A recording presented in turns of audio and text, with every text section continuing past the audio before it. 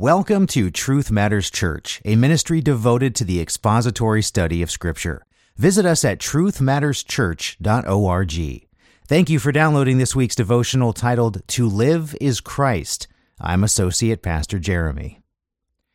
In our expository devotional series on the book of Philippians, we've come to a passage, and specifically a verse, that is one of the more popular in Scripture. It's Philippians 1, verse 21. It's often quoted, it's printed on coffee mugs and wall art, and even sung in songs. But as we've become accustomed to, it is always best to examine verses carefully to have a deeper and more accurate understanding of what the author intended to say. In Philippians 1, verses 21 to 24, the Apostle Paul wrote, "For me to live is Christ, and to die is gain. But if I am to live on in the flesh, this will mean fruitful labor for me, and I do not know which one to choose.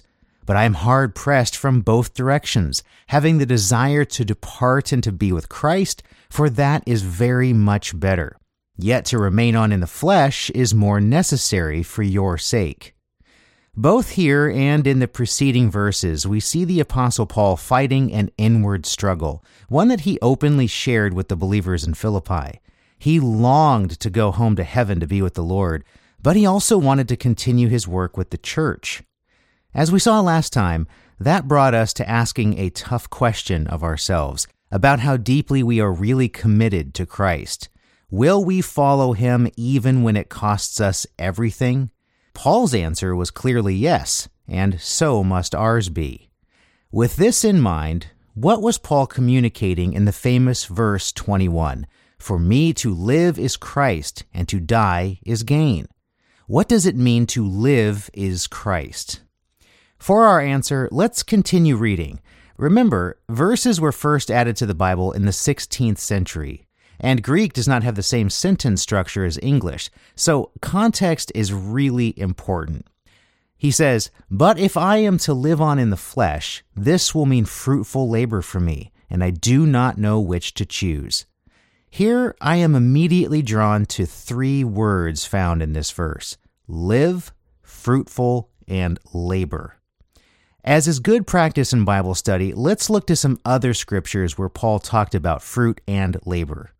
In Colossians 1, verses 9 to 10, he wrote, "We have not ceased to pray for you and to ask that you may be filled with the knowledge of his will in all spiritual wisdom and understanding, so that you will walk in a manner worthy of the Lord, to please him in all respects, bearing fruit in every good work, and increasing in the knowledge of God." Later in Colossians 1, verses 28 to 29, he continued, "We proclaim him, admonishing every man and teaching every man with all wisdom, so that we may present every man complete in Christ. For this purpose also I labor, striving according to his power, which mightily works within me." In 1 Thessalonians 1, verses 2 to 3, Paul wrote, "We give thanks to God for all of you, making mention of you in our prayers, constantly bearing in mind your work of faith and labor of love, and steadfastness and hope in our Lord Jesus Christ in the presence of our God and Father."